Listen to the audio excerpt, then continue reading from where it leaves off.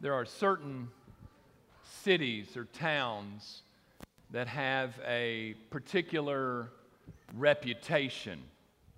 And just even if you've been there or you maybe even have heard about it, you just think, all right, that town is known for this. For instance, recently I traveled for a meeting to Nashville, Tennessee. And I had passed through Nashville, but it was kind of the first time I'd ever gone and really didn't get to do anything fun. But anyhow, still, because of the music industry in Nashville, Tennessee, there is a certain vibe about that city. And I think it's known as Music City, USA. Am I right on that? I don't know. So there's a certain vibe to Nashville, Tennessee. So that's what Nashville is known for, its music.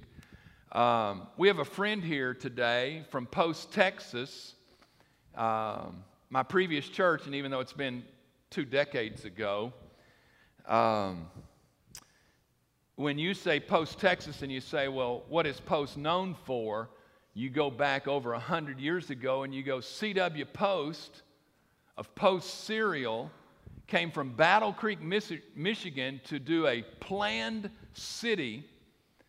With streets, everything's paralleled, Jana. Main Street that we lived on, Brother Ted, was as wide as our church lot. But that's the way C.W. Post wanted. He came there supposedly to grow grain for his cereals, and it would be shipped back to Battle Creek, Michigan. Well, that didn't work out real well. But anyhow, still, it is what Post, Texas is known for. If I was driving the other day through Kilgore, and you see the oil derricks when you go through Kilgore, because it's an oil boom town. When you think of Kilgore, it was that event of the oil boom. I don't even know when, maybe the 1920s. I don't really know when that was. Kilgore is known. If we kind of move closer, you would think of Nacogdoches is probably marked by SFA.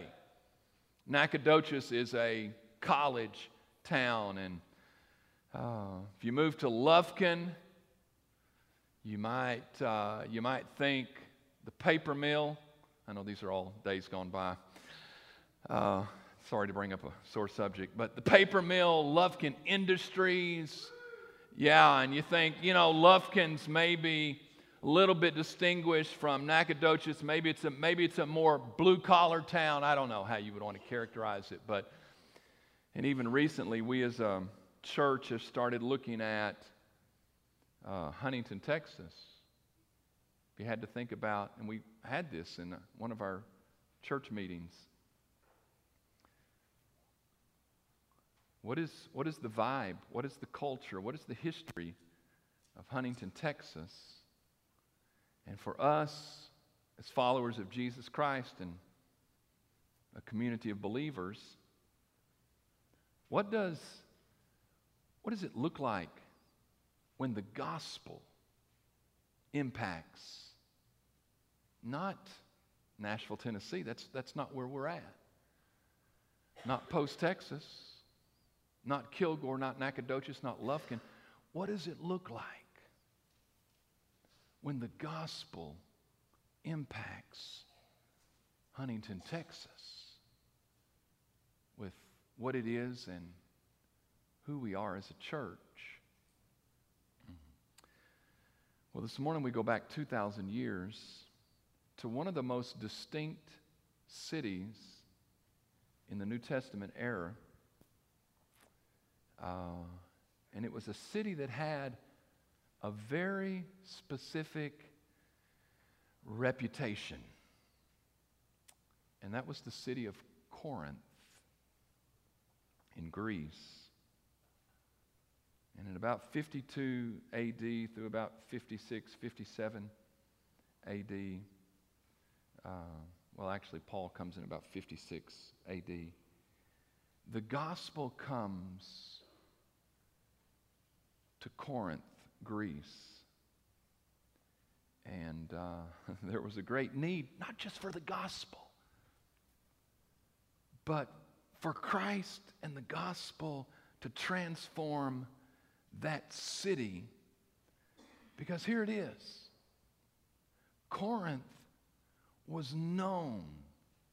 If in ancient times you would just say Corinth, people would have thought immorality.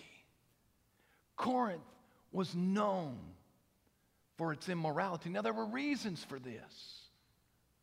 And in fact, if you take your resource sheet that we pass out at the end of the pews, you can kind of see some of these ideas so you don't have to remember all of them. I mean, for the final exam is what I'm saying. So, 2019, we are working our way from 30,000 feet, the Bible, about 51 messages of what is the one big story that God tells, and what are the big thoughts, what are the big people, characters, events that happen in the midst of that. And as we've come to November, we come to Paul and his writings, and Paul is the most influential thinker, evangelist, church planter, theologian of the first century. And his thinking marks what we do today in such an amazing way. And his teaching in the scriptures, 13 of the 27 books of the New Testament are written by Paul. So much of his thoughts, and so in these 5 Sundays that in our flyover of the Bible, we come to Paul's writings, whether they're to churches or individuals. We go, what are the major ideas? And we looked at grace, which was really his one big idea. Obviously, it comes from God in the book of Galatians. And we looked at the second coming last Sunday in 1st and 2nd Thessalonians. And this morning, we come to purity of life. And it's not by chance that it comes from his writings to the Corinthians. Because if there was ever a people, a church, that needed to be called to purity, it was the Corinthians.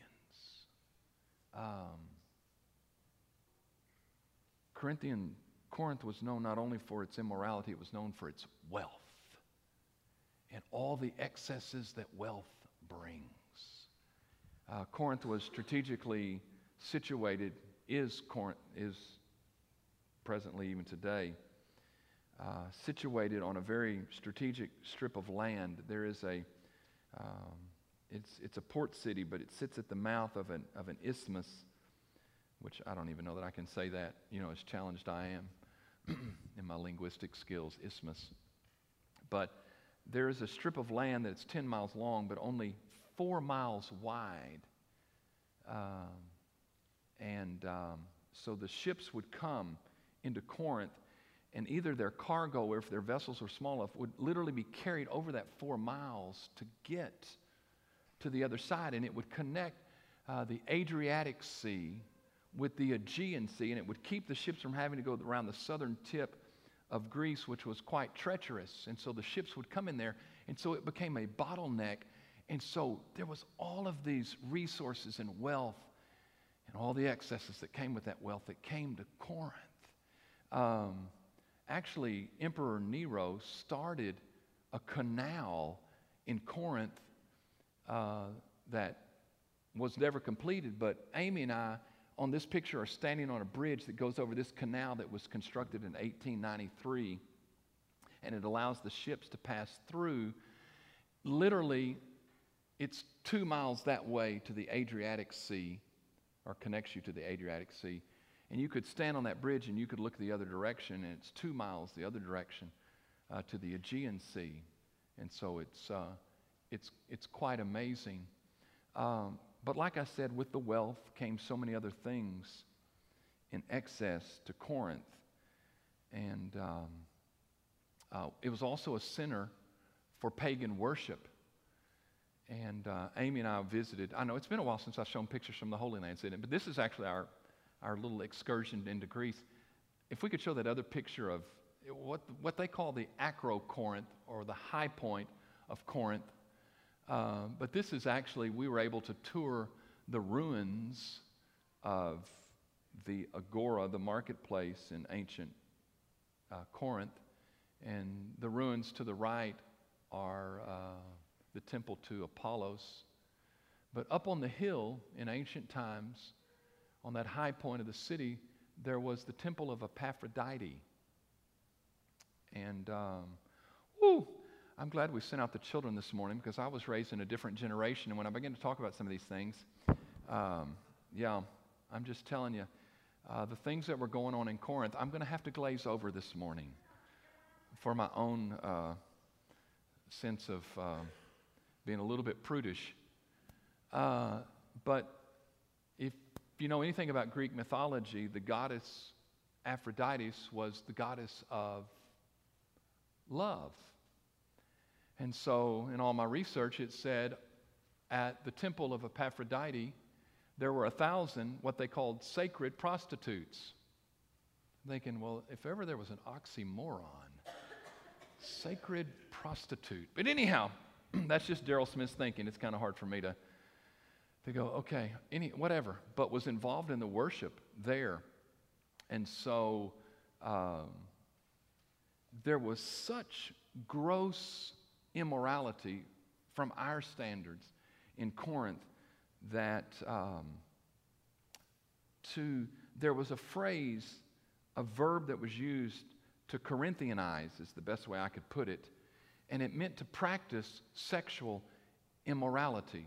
It was like their city was so known for this sexual immorality that when they made the name of their city into a verbal form, Corinthianize, it meant to practice sexual immorality.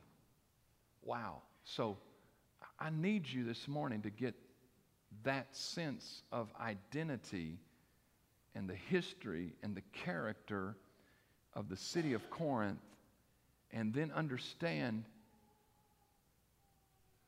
that the Apostle Paul brings the gospel to maybe the most notoriously immoral city of his day. If you look on your sheet in the timeline, it's in his third missionary journey. It's recorded in Luke's account of the early church in Acts 18, 1 through 17. The Apostle Paul doesn't just spend a couple months there. He spends a year and a half evangelizing, leading people to faith in Christ, establishing a church, establishing leadership within that church. And I think the thing about it is that most of the people that came to faith in Corinth did not come from a Jewish background. If they had come from a Jewish background, they would have had a foundation of morality. But these people were being called from this excessively immoral culture into the church, into a relationship with Christ. They were pagan people, and of the most excessive way. And here was the problem. It wasn't that was the world in which they lived in. Here's what happened. That world found its way into the church at Corinth. It was such an excessively immoral place that it just seemed to seep into the church. The church at Corinth, if you just study Paul's 13 letters, and some of those are written to individuals, but Paul, this is the only way I can describe it. The church at Corinth is the church of drama. I'm serious. There was always something going on, and this is before Facebook, people.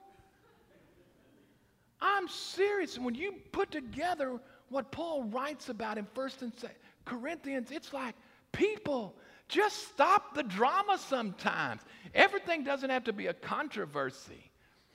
But, man, you just read it, and they had questions, and there were things that Paul raised about disunity in the church and about marriage, whether they ought to marry. Paul talks about spiritual gifts. 1 Corinthians 12 and 14. Isn't it interesting? 1 Corinthians 13 is known as what?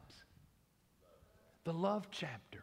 Isn't it interesting that in the culture that worshiped Epaphroditus, the goddess of love, Paul said, let me just set this straight once and for all. Agape love, God's kind of love, is patient and kind. Does not all of those things that I'm supposed to have memorized right now to be able to spout out that I read at y'all's weddings, and you're supposed to memorize too. But also questions about the resurrection and about Paul's leadership. Man, so many things. There was always questions. There was controversy. There was so much drama. And so, when a year ago I'm just sitting down and I'm going, all right, I've got an allotment of 5 sermons for what Paul taught in his epistles, his letters. What am I going to seize on? And one of the things that I think is most significant from Paul's writing is his call to purity. And if you had to pick any of his calls to purity, it was like, duh, it's going to have to come from Corinthians, because these people were coming out of a culture of impurity. If you look on your sheet, you can see also chronologically in the way that Paul's letters are written. We come to about 56 AD in 1st and 2nd Corinthians after Paul has left. And so sequentially, chronologically, we come today, and I want to talk about Paul's call to purity. I know some of y'all are praying that I would lose my voice and we would get out early today.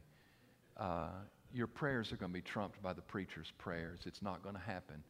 I don't even care if I get down to a whisper today. We're going to talk about what we came to talk about today. But the call to purity is one of Paul's major themes in his letters. In fact, if you notice on your reference sheet, I pulled out some highlights from his writings, because it's not just in 1 Corinthians or 2 Corinthians. It's in all of his writings. Romans 12:2, and do not be conformed to this world. Romans 13, let us walk properly, not in revelry and drunkenness. Something we'll read this morning. Flee sexual immorality. Ephesians, you shall no longer walk as the rest of the Gentiles. Later in Ephesians, see then that you walk carefully or circumspectly. Colossians, therefore, put to death your members which are on the earth, your fleshly members. And then finally in 1 Thessalonians, for God did not call us to uncleanness, but in holiness. So it is a theme that traces its way through Paul's letters. But I want us to look specifically this morning at 1 Corinthians 5 and 6, or some verses there. And we come to chapter 5 of 1 Corinthians, and if you need a case in point of the wickedness of Corinth and how it had seeped into the church, notice what Paul says. 1 Corinthians chapter 5, verse 1. It is actually reported that there is sexual immorality. In fact, that word sexual immorality is used throughout the scriptures and in the passages that we'll read. It is literally the Greek word porneia that we get pornography from, obviously. Porneia, it's one word, porneia, and it's used throughout this. It is actually reported there is sexual immorality among you, and such sexual immorality as is not even named among the Gentiles, that a man has his father's wife. I don't have any good explanation at that point. Just let that soak in, all right? And you are puffed up, and have not rather mourned that he who has done this deed might be taken away from among you. For I indeed, as absent in body, but present in spirit, have already judged, as though I were present, him who has so done this deed. In the name of our Lord Jesus Christ, when you are gathered together, along with my spirit and with the power of our Lord Jesus Christ, deliver such a one to Satan for the destruction of the flesh. I don't have time this morning, but Paul's talking about excommunication. If that brother is going to live in blatant, visible sin, he is to be kicked out of the church. Deliver that one to Satan, to the world, that his spirit may be saved in the day of Jesus Christ, that he might come to repentance.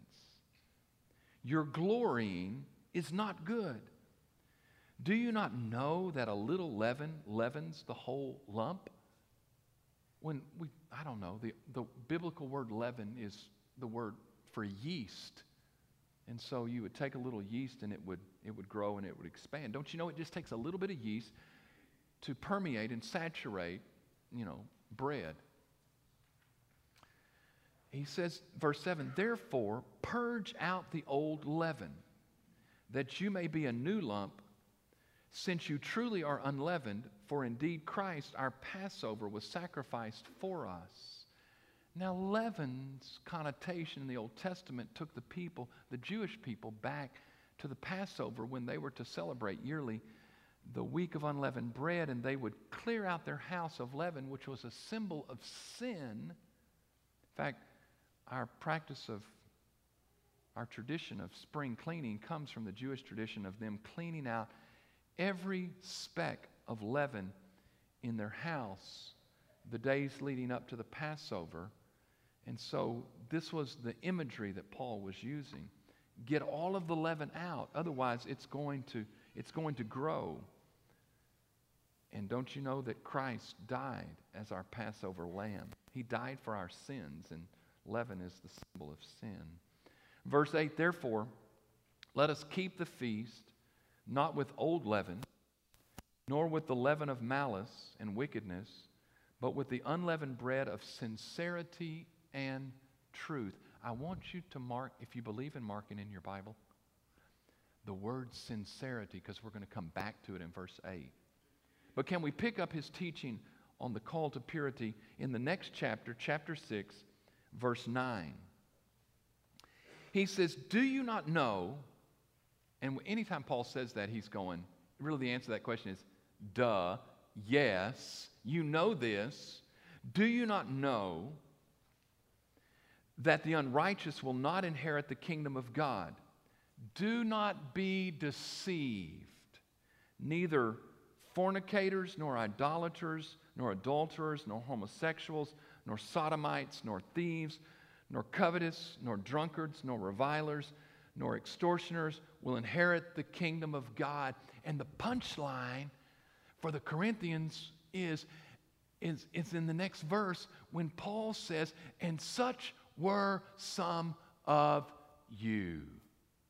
Now, this is where it gets rather graphic, and I'm going to gloss over it today. But when I began to do my word studies on these terms for sexual perversion and sin, oh my, yeah, let's just say fornicators, adulterers, homosexuals, and sodomites and leave it at that, okay? I don't need to go any further, but it runs the gamut of perversion in the sexual realm. Do you understand when Paul makes that list and he says to them, and such were some of you, Paul is detailing the way of life in Corinth. Do you understand? And he said, that's where you came from. Quite honestly, he's saying that's what you were. That's the lifestyle that you people that have been called to faith in Christ have come from. And so he goes on and he says, but you were washed, but you were sanctified, but you were justified in the name of the Lord Jesus and by the Spirit of our God. All things are lawful for me, but all things are not helpful. All things are lawful for me, but I will not be brought under the power of any. Foods for the stomach, and the stomach for foods, but God will destroy both it and them. Now the body is not for sexual immorality, but for the Lord, and the Lord for the body. There was apparently this idea, whether it came from secular philosophy or whatever, that somehow the only thing that really mattered was your spirit inside of you. It didn't matter what you did with your body. And Paul says, nuh-uh. No, your body is for the Lord. And that's the train of thought that he continues. And God both raised up the Lord, his body, and will also raise us up, our body, by his power. Do you not know that your bodies are members of Christ? Shall I then take the members of Christ and make them members of a harlot? Certainly not. Or do you not know that he who is joined to a harlot is one body with her? For the two, he says, will become one flesh. But he who is joined to the Lord is one spirit with him. And then the statement, flee. And literally the Greek would say, porneia, sexual immorality. Whatever form you can imagine, flee it all. Every sin that a man does is outside the body. But he who commits sexual immorality sins against his own body. Or do you not know that your body is the temple of the Holy Spirit who is in you? God's Spirit dwells inside of you. You are holy, whom you have from God. And you are not your own. For you were bought at a price, the shed blood of Jesus Christ. Therefore, glorify, represent, reflect God in your body and in your spirit, which are God's. Whew. The sin of the world had crept into the culture of the church, and the church had tolerated it. And Paul brings it out into the sunlight. Remember the word in chapter 5, verse 8, the word sincerity. Literally, that word means to be tested by the sunlight and can be translated purity. If I had to have a connection with my theme for the day, purity of life, it would go back to that word sincerity, tested by the sunlight. And literally, it's a Greek word that has the word sun and to judge. And it referred to somebody maybe selling you something, and they're kind of like in this shadowy room going, here's this vase. In fact, we bought a vase in Greece, not an expensive one.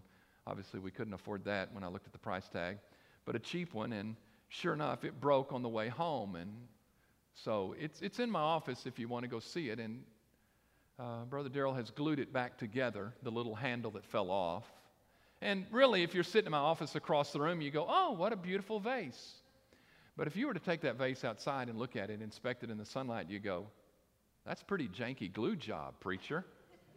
I don't know. In kindergarten, were you sick that day when they had glue skills? It looked like a child glued that back together. And I'll say thank you very much. Yes, I was sick that day. You get it? To be tested by the sunlight. It's one thing to buy something in the shadows. It's another thing to take something out in the sunlight and to see it for what it really is. Do you understand what the Apostle Paul is doing with the Corinthians? In the midst of their shadowy lives, even inside the church, Paul says, why don't we just bring this out into the sunlight and show it as it really is in the light of God's glory? Do you understand?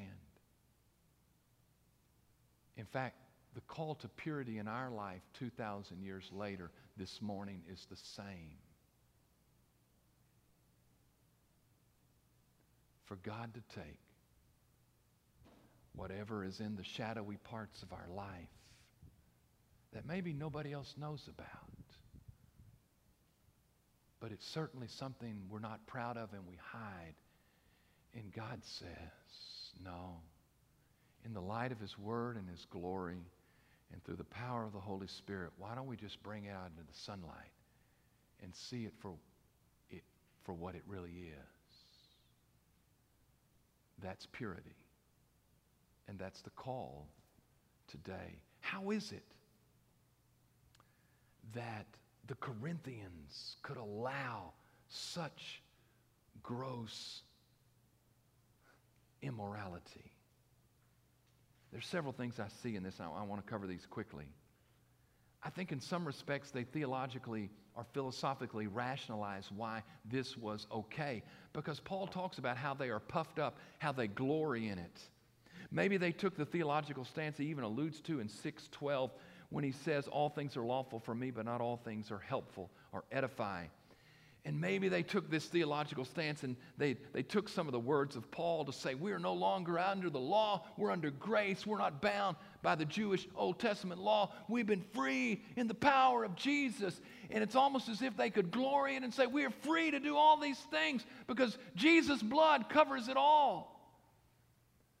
Let me tell you today that anytime you do something and the thought in your mind is, well, I know Jesus' blood will cover this, brother and sister, you walk on shaky ground. But you see, we play those same games of theological or philosophical rationalization. Maybe they said, well, you know, the body doesn't matter. It's only the spirit that really matters.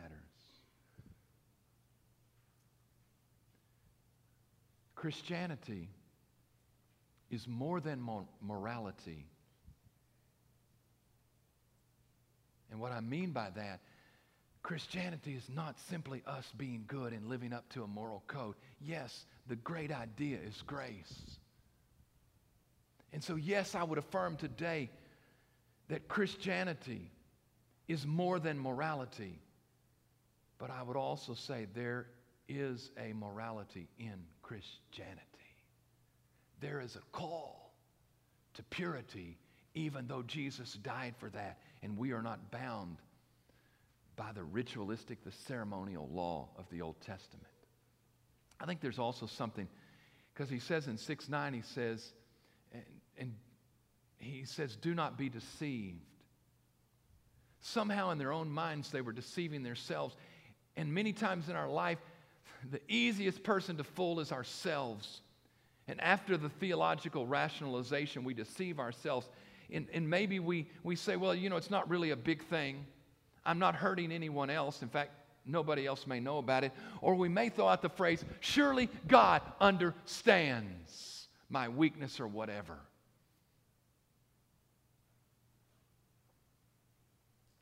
And I think Paul addresses that when he says, don't you know that a little leaven leavens the whole lump? And even though we may say, oh, it's just a small part of my life and it doesn't matter, Paul says it's going to spread and it can be disastrous. I think the third thing is somehow they allowed it because they just tolerated it. They didn't do anything about it. They were passive. And I think that's why the call, he says in chapter 5, purge it out. Remove it. Remove the person that's involved in this sin. But if you have leaven in your own life, purge it out. I think that's when he also, in 6:18, when he says flee sexual immorality, I think it was one of those things they were just hanging out. They were allowing it. They were just tolerating it. They weren't run from it. And Paul says, you got to get away from it. That's the only time I'm going to be able to raise my voice today, all right? Flee. Maybe one more time. Sexual immorality. Get away from it. Don't play around with it. Somehow, they had allowed this gross sexual immorality to step into the church. And what is his rationale to tell them, why do we have to deal with it?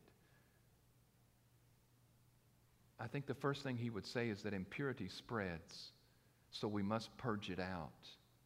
That's the illustration of the leaven that will grow.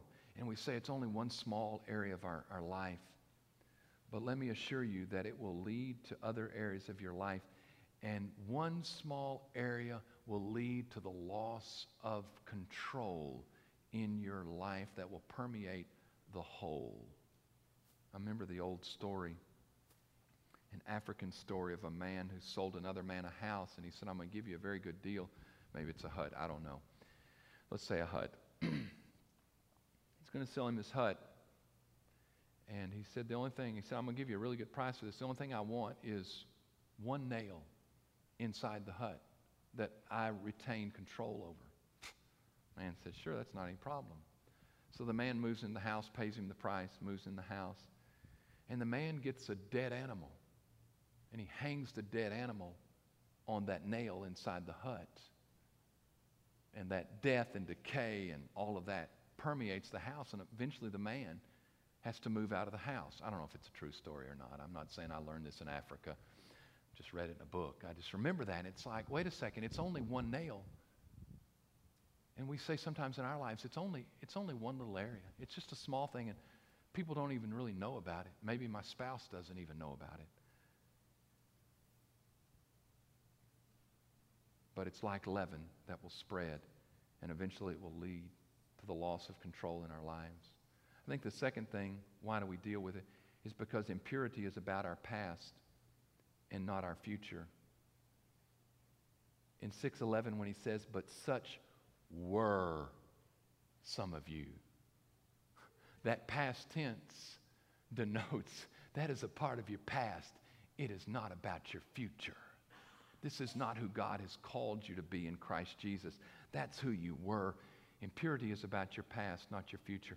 I think the other thing that Paul would say, ultimately, and this comes from the last verse, 6:20, when he says, for you were bought at a price. Therefore, glorify God in your body and in your spirit, which are God's. Here it is. Impurity does not reflect the glory of God.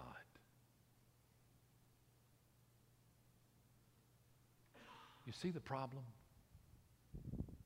In Corinth, and quite honestly in our day, the problem is even us as followers of Jesus Christ, the danger would be that we would more reflect the world than we would reflect the glory of God. The glory of God is God's. You know, the moon, even though we see it at night, the moon has no light of its own. The moon is only reflecting the glory of the sun. The sun has glory. And the same is true for us as Christians. Our lives are to reflect the glory of God. The glory is not ours. But our lives, once we have been bought, we are to reflect the glory of God, and impurity in our life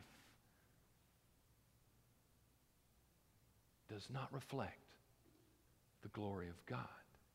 And you know what happens? Then it affects our witness to the world. When there was so much drama in the church at Corinth, when there was immorality in the church at Corinth that the world didn't even condone in all of its gross immorality, there was no standing for power and witness because your lives did not reflect God. It reflected the world in which you lived. And if we reflect the world in which we live, what is it that we have to offer the world? We have nothing because we are just a reflection of them. But if we reflect the glory of God, then we have something to offer the world. Immorality, impurity does not reflect the glory of God. It is not good for our witness to the world and ultimately empties our lives of the Christ power in our life. So this morning, to get down to 2019, as our lives this morning are brought into the sunlight, and I'll just tell you that my prayer today is that God would show us those areas of our life. Let me let you in on a little secret. I already know what's going on in your minds and hearts. I don't know specifically. There is something, if you are a follower of Jesus Christ, I have to believe, that God has brought to your mind and heart. And all in the midst of this, you've been rolling it through in your brain. There's something.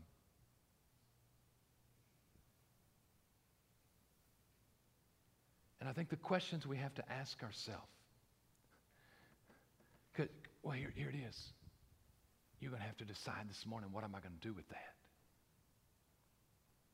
God's Spirit, His Scripture, has brought it out into the sunlight. What am I going to do with the impurity in my life? Now, you can rationalize it. You can deceive yourselves. You can do nothing about it. Here's some questions to ask as you kind of mull in your heart right now. Well, it's probably okay. I don't know that I really need to deal with it. Let me say, does the world think it's wrong? Let me just tell you, if the world thinks it's wrong, what is in your mind and heart, let me just tell you, it's wrong. If the world thinks it's wrong. Does the Scripture say it's wrong? Yeah. Well, let me just tell you, that means it's wrong. Ask the question, am I justifying it just because it is a small thing?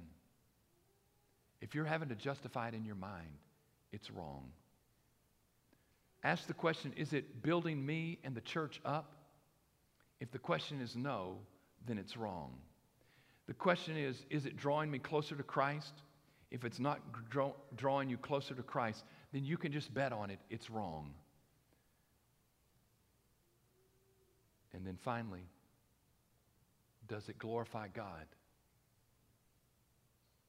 And if you cannot bring it into the sunlight and to say God gets glory from this, brother and sister, you can count on it. It's wrong. So what is it? What is it in your life that God's Spirit has brought out of the dark, shadowy parts of your life into the light today?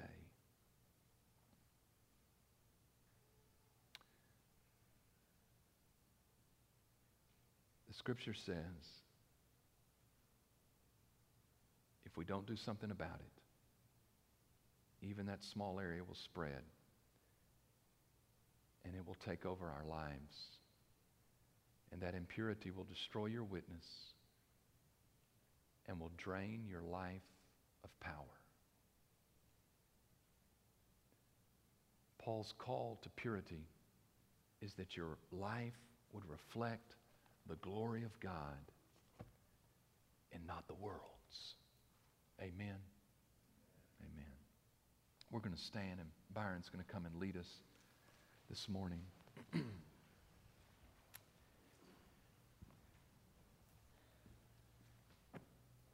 This morning the altar is open for you to come. I'll be here also to receive you. If you need to commit your life to Christ, to commit your life to this church body, to take the step of obedience to be baptized, I'm here to receive you, but the altar is open for you to allow God to cleanse that area of your life out.